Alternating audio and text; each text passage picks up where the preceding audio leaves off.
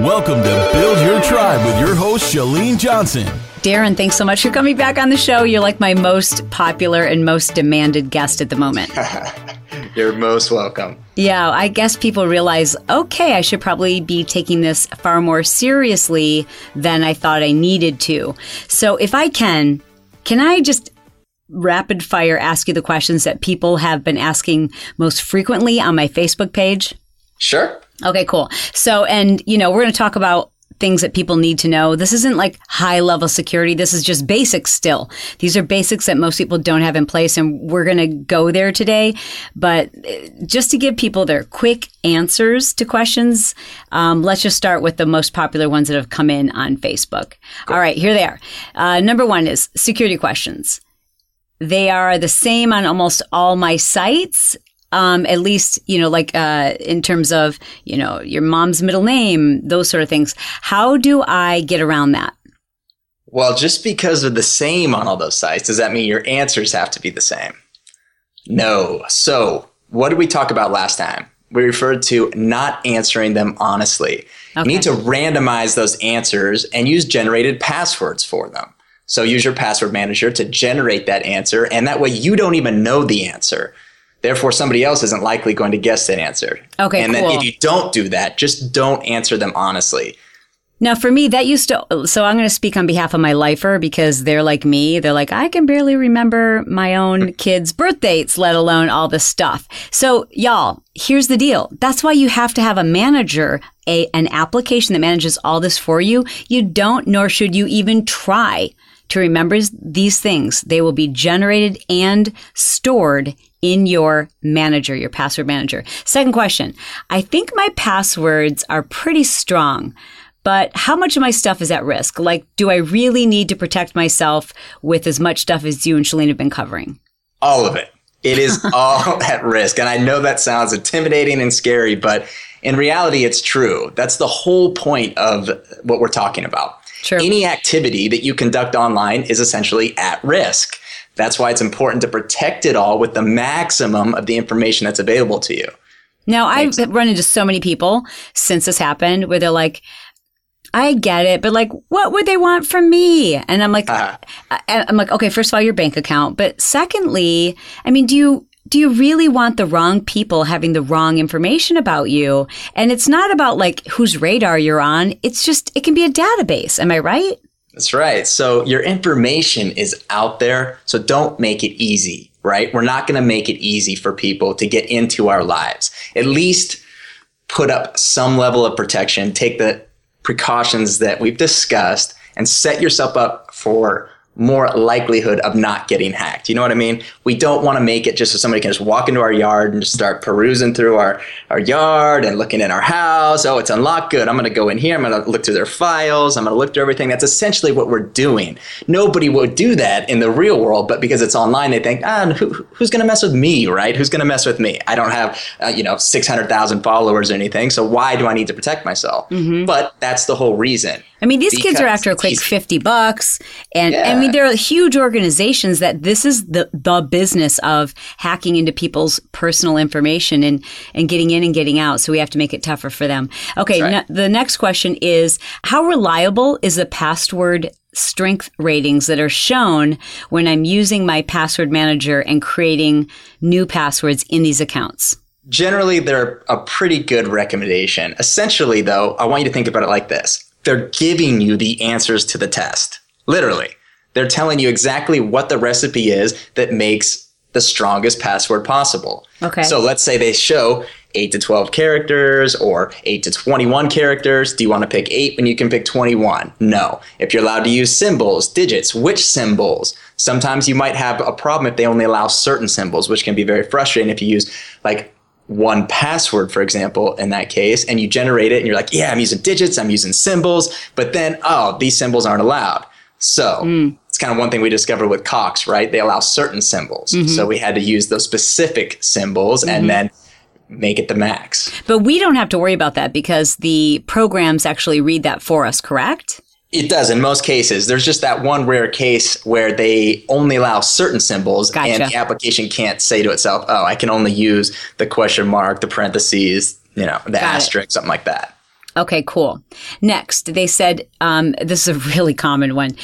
Do I need to worry about old sites where I've listed my information or bought things online or where my information is still there?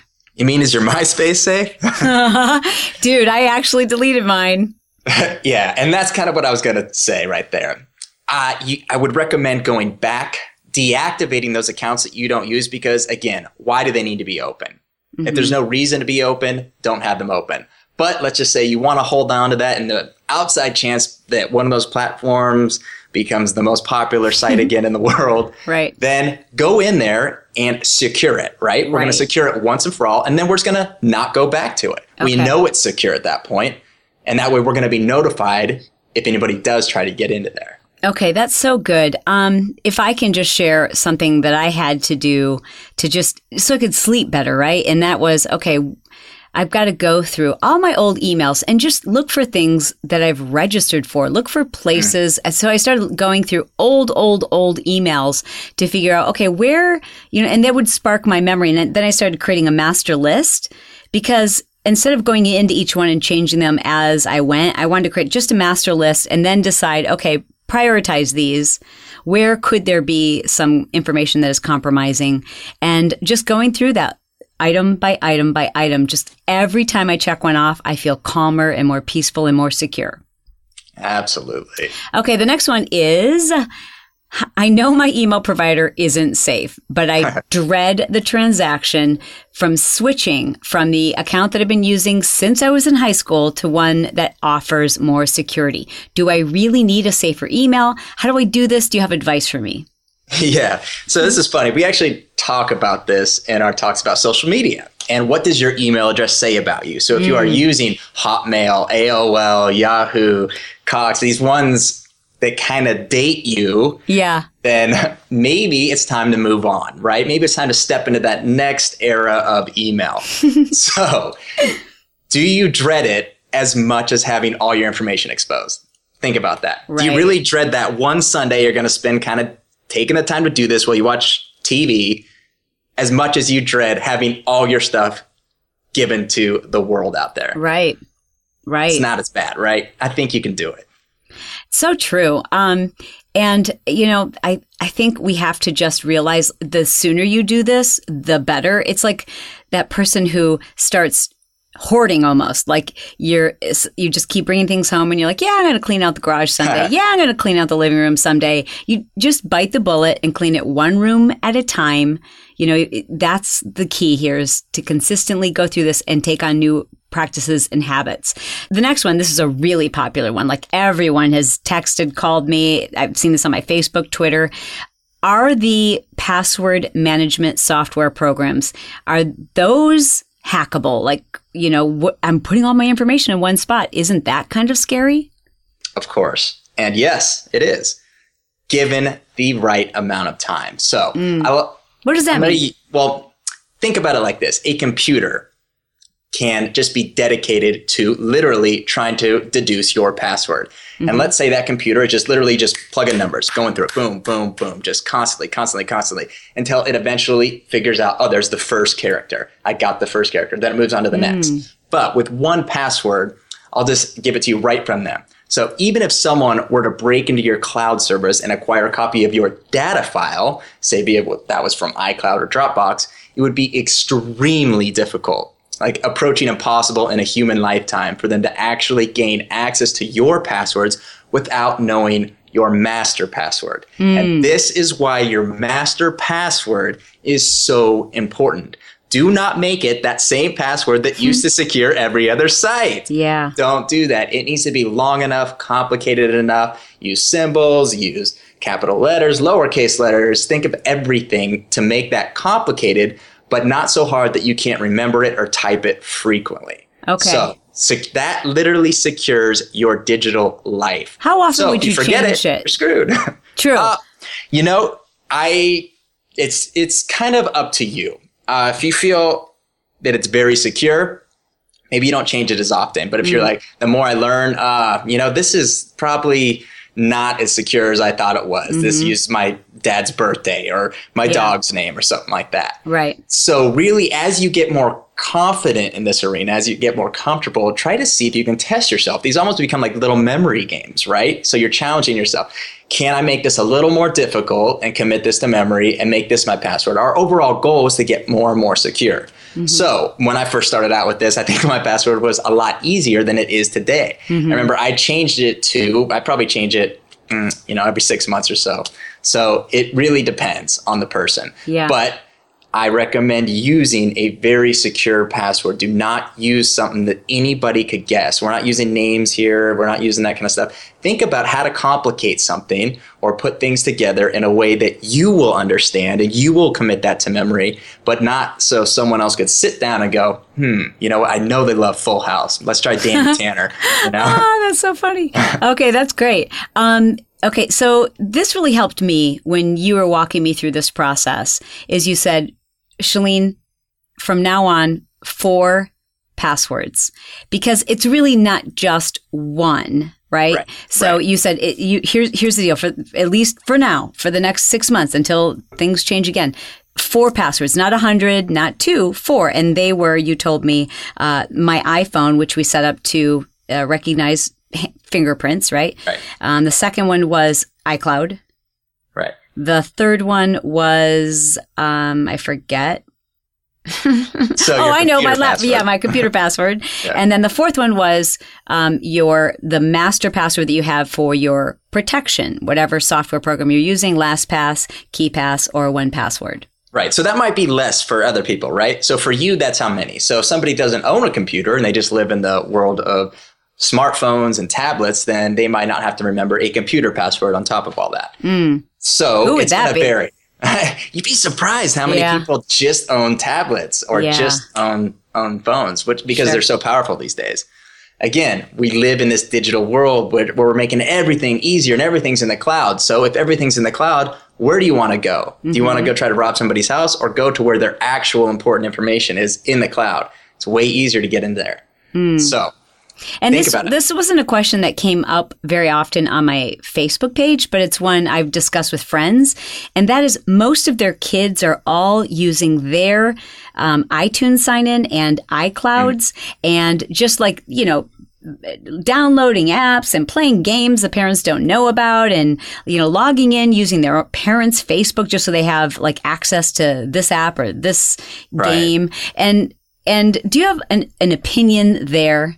I do. Okay. I do. And it used to be more complicated until recently, especially with iOS 8, if we're talking from the Apple ecosystem here. So back then, people wanted to share their music purchases and they wanted to share those apps and they wanted to share all this stuff. So what people did was they shared one iCloud account. That might sound familiar to some of you out there. So what's that doing, really? I mean, it's opening you up now to all the insecure things that every one of those family members are doing. I'm not saying they're irresponsible, but think of maybe an 8-year-old doesn't have the same level of experience and ability to judge circumstance as does a 50-year-old. Right. So do we want to give them full access to everything? Probably not the best idea. So if you have an iPhone or an iPad or a Mac, turn on what's called family sharing. So someone in the family will be the family manager.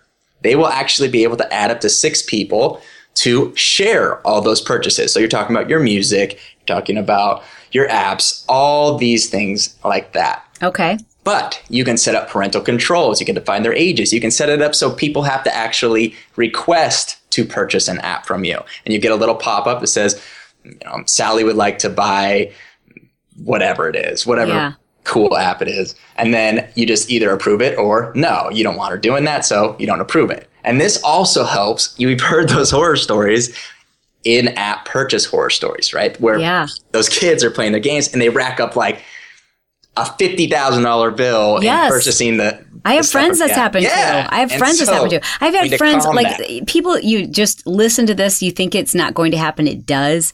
I mean, I've got 2 girlfriends, both who had young children download apps, children's games that they thought, oh yeah, it looks fine. It's a little kid's game, to their what are they called? iPads, right? And they didn't realize that the app accesses the camera, and then they were playing games back and forth, and in both instances, they were sent pornographic pictures via the game. Ooh. So, I mean, we have to pay attention. Like, there's creeps out there and there's weird things going on, and we can't just go, oh, it's a game called whatever, and it sounds like a children's game. Sure, download it. Check it out. Look into it. So that's one of the things that I'd really, really, really strongly recommend. Have your own accounts. I'm so surprised how often I come in contact with people who, like, even if it's a husband and wife and they share an email account, right? Yeah.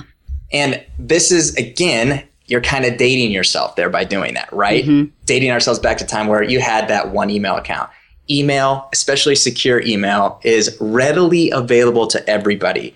So we want to have our own accounts because just in case one of them gets hacked, now you don't have access to the entire family, all the devices, everything, right? Oh, yeah. So that kind of segues into our first topic, really, which is email. Yeah. The primary rule of email, before we even talk about what services or anything like that, don't send secure personal information over email, okay?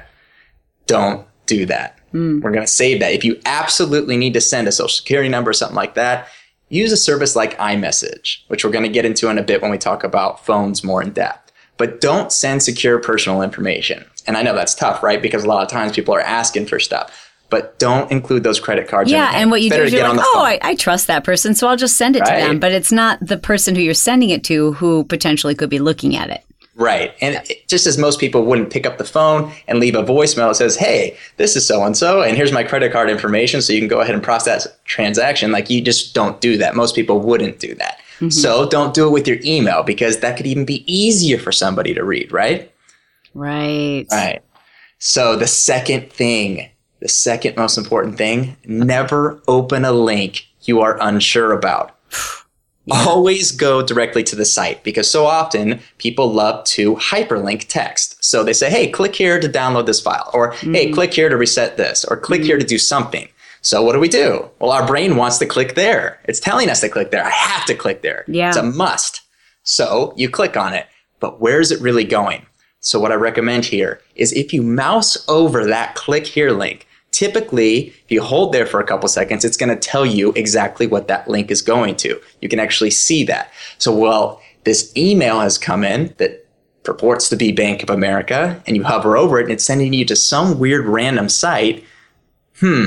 Might not want to click on that, right? What do you mean by hover over? Can you explain? Is that the same on a PC as it is a Mac? Yeah. So it's the contextual menu that's essentially brought up when you hover over something. So like an email address, if you hover over that, it might show you more information. Or if you're in your Facebook account and you go to your messages, this is actually a little shortcut for those that don't want to read a message, but you want to see what is in there before you read it to make sure, maybe it's safe, maybe it's secure, maybe it's not. You hover over that text, give it a second. After a couple seconds, it's actually going to show you most of that message.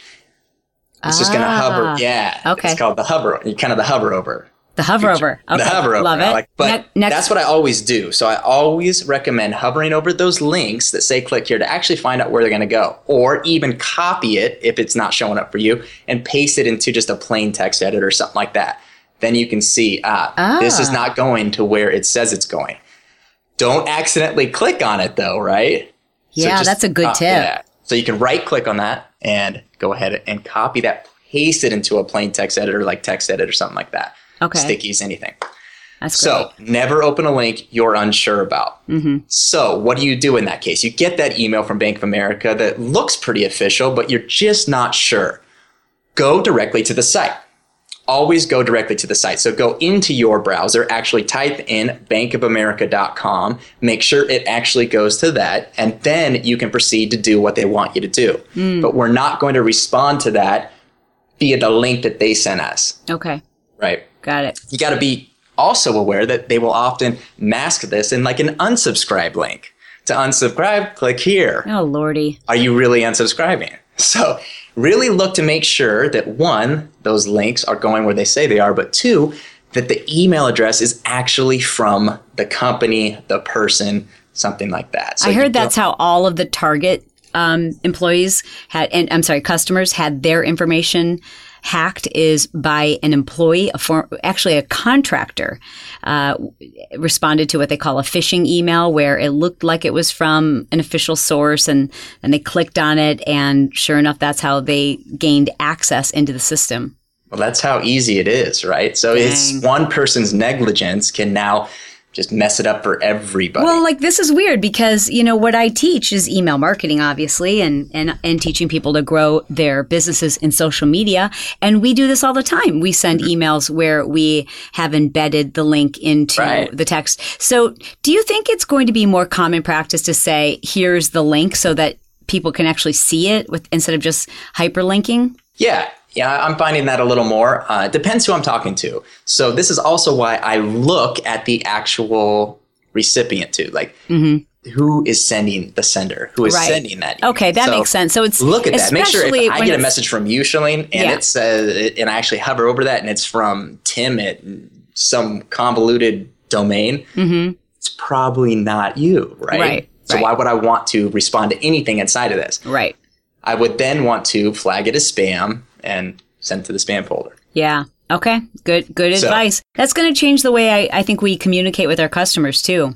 Mm-hmm. I mean, it just makes sense. We've got to change practices. You do. You got to adapt, right? You got to adapt. Unfortunately, we have to. Okay. Now, what about these people who have AOL and Yahoo and accounts that they're like, I've had this since I was in high school. Do I have to delete all of these emails? How do I get my new email out to people? Like, how do they handle that?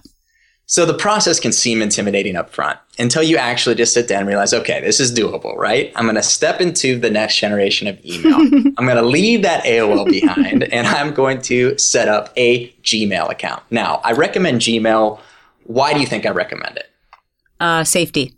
Safety, right? So it automatically has all the latest features, everything. They update it constantly. It has a lot of good technology behind it, but at the same time, it's very safe because of two-factor authentication. But again, when it comes to email, you're only as secure as the information that you use to set it up. So if we're giving them crappy security questions, we're not turning on two-factor, we're using just a general password like your dog's name, then it's not going to be secure. So you have to use the tips that we've given you up to this point to set up the email securely. Okay, so I get it. So what you're saying to us is, it's not that Gmail's that much safer than another program per se, unless you're using all of the tools that Gmail makes available to us to secure it. Correct. Okay. Now, the process of actually migrating can seem very intimidating. Okay. And I understand that. Let's go there because people need to do it. Right. So what I like to do, set up that account first. Now, when you're setting up your account, think of the name you want to use. Maybe this is the time too to kind of step into that more modern professional email than having, Sarah loves soccer or something like that. Right. This might be a time to use your name. Use like John.doe or something like that. Well, that's what I wanted to ask. Should you use your name? Because that's really easy to guess. It is easy to guess, but also having an address that represents you professionally can oftentimes, outweigh that. We're going to do everything else right so that we can still have that professional looking email. So when you're sending messages, you aren't being judged on, oh, well, now I know she loves soccer because Sarah in her name, or 87, that's the year of her birth. How many people do that? They always use like their first name and then like 86. They were born in 86. Or the year they graduated from high school. Yeah. They use these very memorable numbers and they put that in something that's now being broadcast to the public every time they send an email message. Should I have more than one? Should I be using one when I'm shopping and one that only my, intimate friends know? I love that you just asked that question. So before we step into that, let's finish the migration. Okay. So you've now chosen your email address and you are setting it up. You know what to do. You're going to use two-factor. You're going to use the code to generate and send to you should anybody try to log into your account.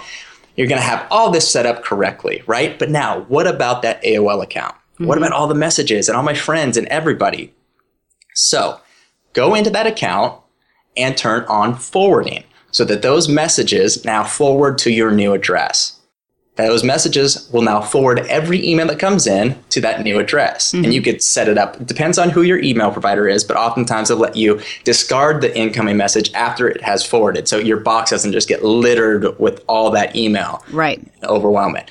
After a period of time at which you feel everybody has the right email address, now you can go back and close that out if you want to. Because again, why are we leaving an active account open for somebody to potentially get into later? That makes sense. Okay. Yes. So you're not putting your new inbox at risk by forwarding emails that are going to an inbox that someone might be able to hack into. No, and that's a nice transition to having multiple email addresses.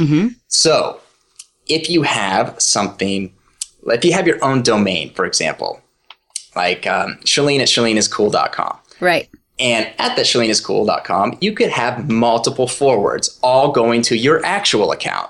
So you could have banking at ChaleneIsCool.com, travel at ChaleneIsCool.com, whatever. And for each one of those services, you could have that forward, which sends to that primary email address. Basically, it's protecting or masking your email address. What's nice about Gmail and many of the other services is they allow what's called aliases. So if you have iCloud now, you can actually log into iCloud.com and go check this out in your mail settings. You have aliases. So you could have an email address like timcook at iCloud.com, but also, let's say, Tim loves food at iCloud.com could also forward to that account. So you're allowed to set up multiple email aliases, which work just like an actual address, but all come to your inbox. It's a nice feature. I like the way that they implement. Do you recommend that I create an alias, like, for example, one for shopping, and that we create an alias for opting into newsletters or freemiums, etc.? Right. It's a very good idea. And the reason is so that if one of those services are compromised, that email address, you can just delete it and set up a new one, right? Sweet. Makes it easy. Yeah. Now, Gmail implements this a little differently. Okay. So they have aliases, but it's done in a slightly different way. With Gmail, how you create an alias is whenever you are entering your email address, so let's say it's bob@gmail.com, it's going to be Bob +, whatever it is you want, at gmail.com. Adding that +, and then any text after that will still forward that message to you, right? Obviously, if an actual human being is looking at this, they're going to say, oh, okay, well, I know this is the actual email address, and they're just adding a + to it. But for all those spam bots out there and all those services out there that have your emails, they're not looking at it from the eyes of a human, right? They're looking at it from the eyes of a robot. So it is then directing that email to you, and you can now know if one of those services has been compromised or has given your email account without your permission. So think about it like this. All the shopping you do on Walmart, you use Bob +Walmart at gmail.com. One day you start getting all this spam from all these different people, but you look and you notice, oh, it's all coming to Bob +Walmart at gmail.com. Where do you think that your email address was? Yeah. So that's even better. I love that. That's what I do for every service, and I highly recommend doing it. So with Gmail, you just take your actual Gmail name before the @ symbol, add the +, and then whatever you want to stick in there, like you're at Zappos or Amazon, whatever, and then that automatically forwards to your actual account. Yep, you can go try it right now. That's so cool. It is nice. I love that. That's brand new. So what's cool about Gmail is they have that nice filtering feature, and their spam engine's terrific. So what you do is you just simply say, create a filter for that. Any email coming to Bob +Walmart at gmail.com, automatically delete it or move it to my spam folder. Then you just start using a different one. And this is a good way to identify the people that are giving your email address away or have been compromised. No doubt. Ooh, I love this. That's so cool. Great thing. Yeah, really cool feature. The only downside to this that I have found in actual practical use is that sometimes unsubscribing to an actual newsletter that you did subscribe to can be a little difficult because that + can have a little issue. Like Dick's, for example, sporting goods, it's a nightmare trying to unsubscribe from that with the plus sign, but we won't go there. Just a heads up. So Darren, I know we're coming up on the end of the show, and I don't want to overwhelm people, right? I want this to come in little bite-sized chunks so people can digest it, they can follow through, they can take action today. Again, if you didn't listen to the previous episodes to this one about cybersecurity, please go back and start there. These come in a very particular order, and I know we've got so much more to cover. So Darren, can I have you back? Absolutely. I'll be back. This is an ever-evolving field, and we're just here to help you not lose your mind and do this one step at a time and figure it out. You got this. We're here for you. Awesome. This episode has been sponsored by CourageousConfidenceClub.com. It's a club that I've created specifically to help people who struggle with confidence and insecurities and social settings and just standing up for themselves, being yourself and feeling good about it. All of us could benefit from having more confidence. I'd love for you to just experience a taste of it. So please be my guest by going to ChaleneJohnson.com/confidence tips. Now, if you don't feel like writing that web address down or remembering to go there later, all you have to do is, while you're listening from your phone, send me a text message. The number is 949-565-4337, and that is for U.S. residents. Then just send me the word confidence, and I will send you access to this video. This video will help you to eliminate self-doubt and just feel more confident in any situation, whether it's work or personal or just your social interactions. Every one of us can benefit from having more confidence. There you'll submit your email address and I will immediately send to your inbox my latest training video, where I teach you step by step how to feel more confident in just about any social setting. I think you'll find this incredibly useful, whether it's business or personal or just in your everyday interactions. Confidence is something that makes life easier. It helps you to raise more confident, self-efficient children.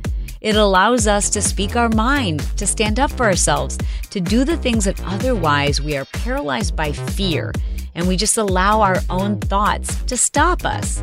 By learning how to overcome self-doubt and fear of success, you can become that confident person that others are attracted to. The person you want to be, the person you deserve to be, the person you know is inside of you. So thank you for checking out my free tools by going to ChaleneJohnson.com/confidence tips.